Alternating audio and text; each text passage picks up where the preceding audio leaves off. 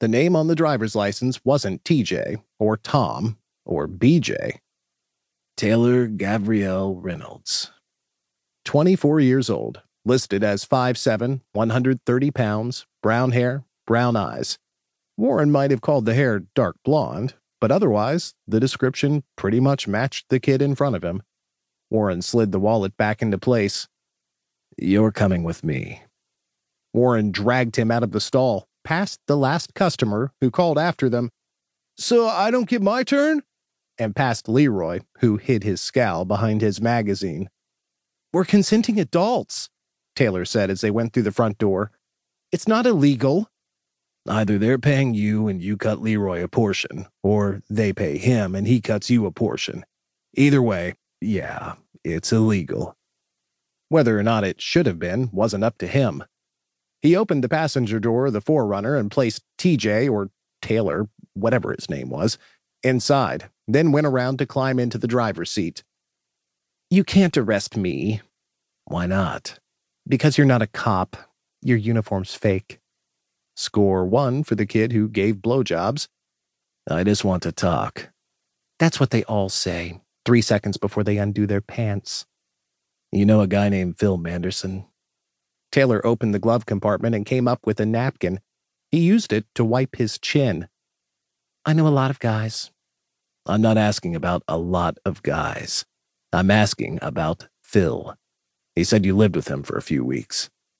Taylor sat back in the seat, his eyes flicking from side to side as he searched his memory. "Phil, is he a big guy?" "No, he's a pharmacist." "Oh, yeah." Taylor's face broke into a broad smile. He was damnably cute. "The kinky pharmacist, I remember him. He was one of the nice ones. That was one of those deals I sort of kicked myself for ruining." "Ruined how? What did you do?" "I don't know. I don't remember." He couldn't meet Warren's eyes as he said it, though. "I always pissed them off eventually." He shrugged, looking down at his napkin. "I'm kind of high maintenance." "Where were you last night?" "At a club. Tracks. You know it?" "Yeah, I know it." Taylor's smile turned flirtatious. "I thought you would." "Tracks closes at 2. Where were you after that?" "I went home with some guy." Another shrug. "I don't know his name. He had an apartment in Lodo. He was quick. Finished in about 3 minutes flat, then passed out cold. I stayed at his place until around 7, when he woke up and started panicking about his girlfriend coming home. He gave me cab money, though, so I left. Found some coffee and breakfast, then went to wait at Leroy's." He leaned closer, resting his elbow on the console between the seats. "So you're a friend of Phil's, huh?" "Maybe."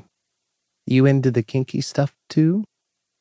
Warren thought about his and Phil's shared past.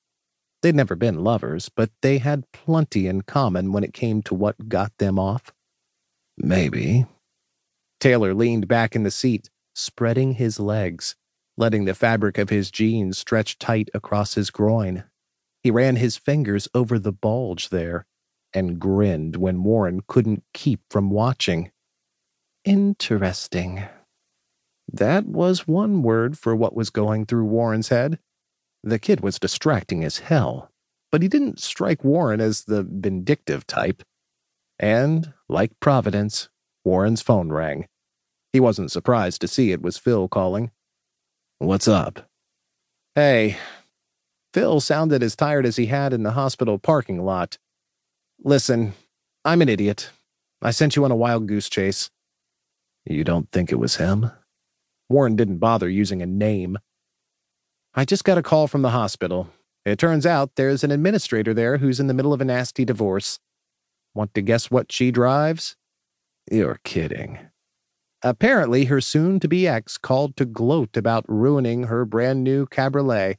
But of course, her car wasn't ruined.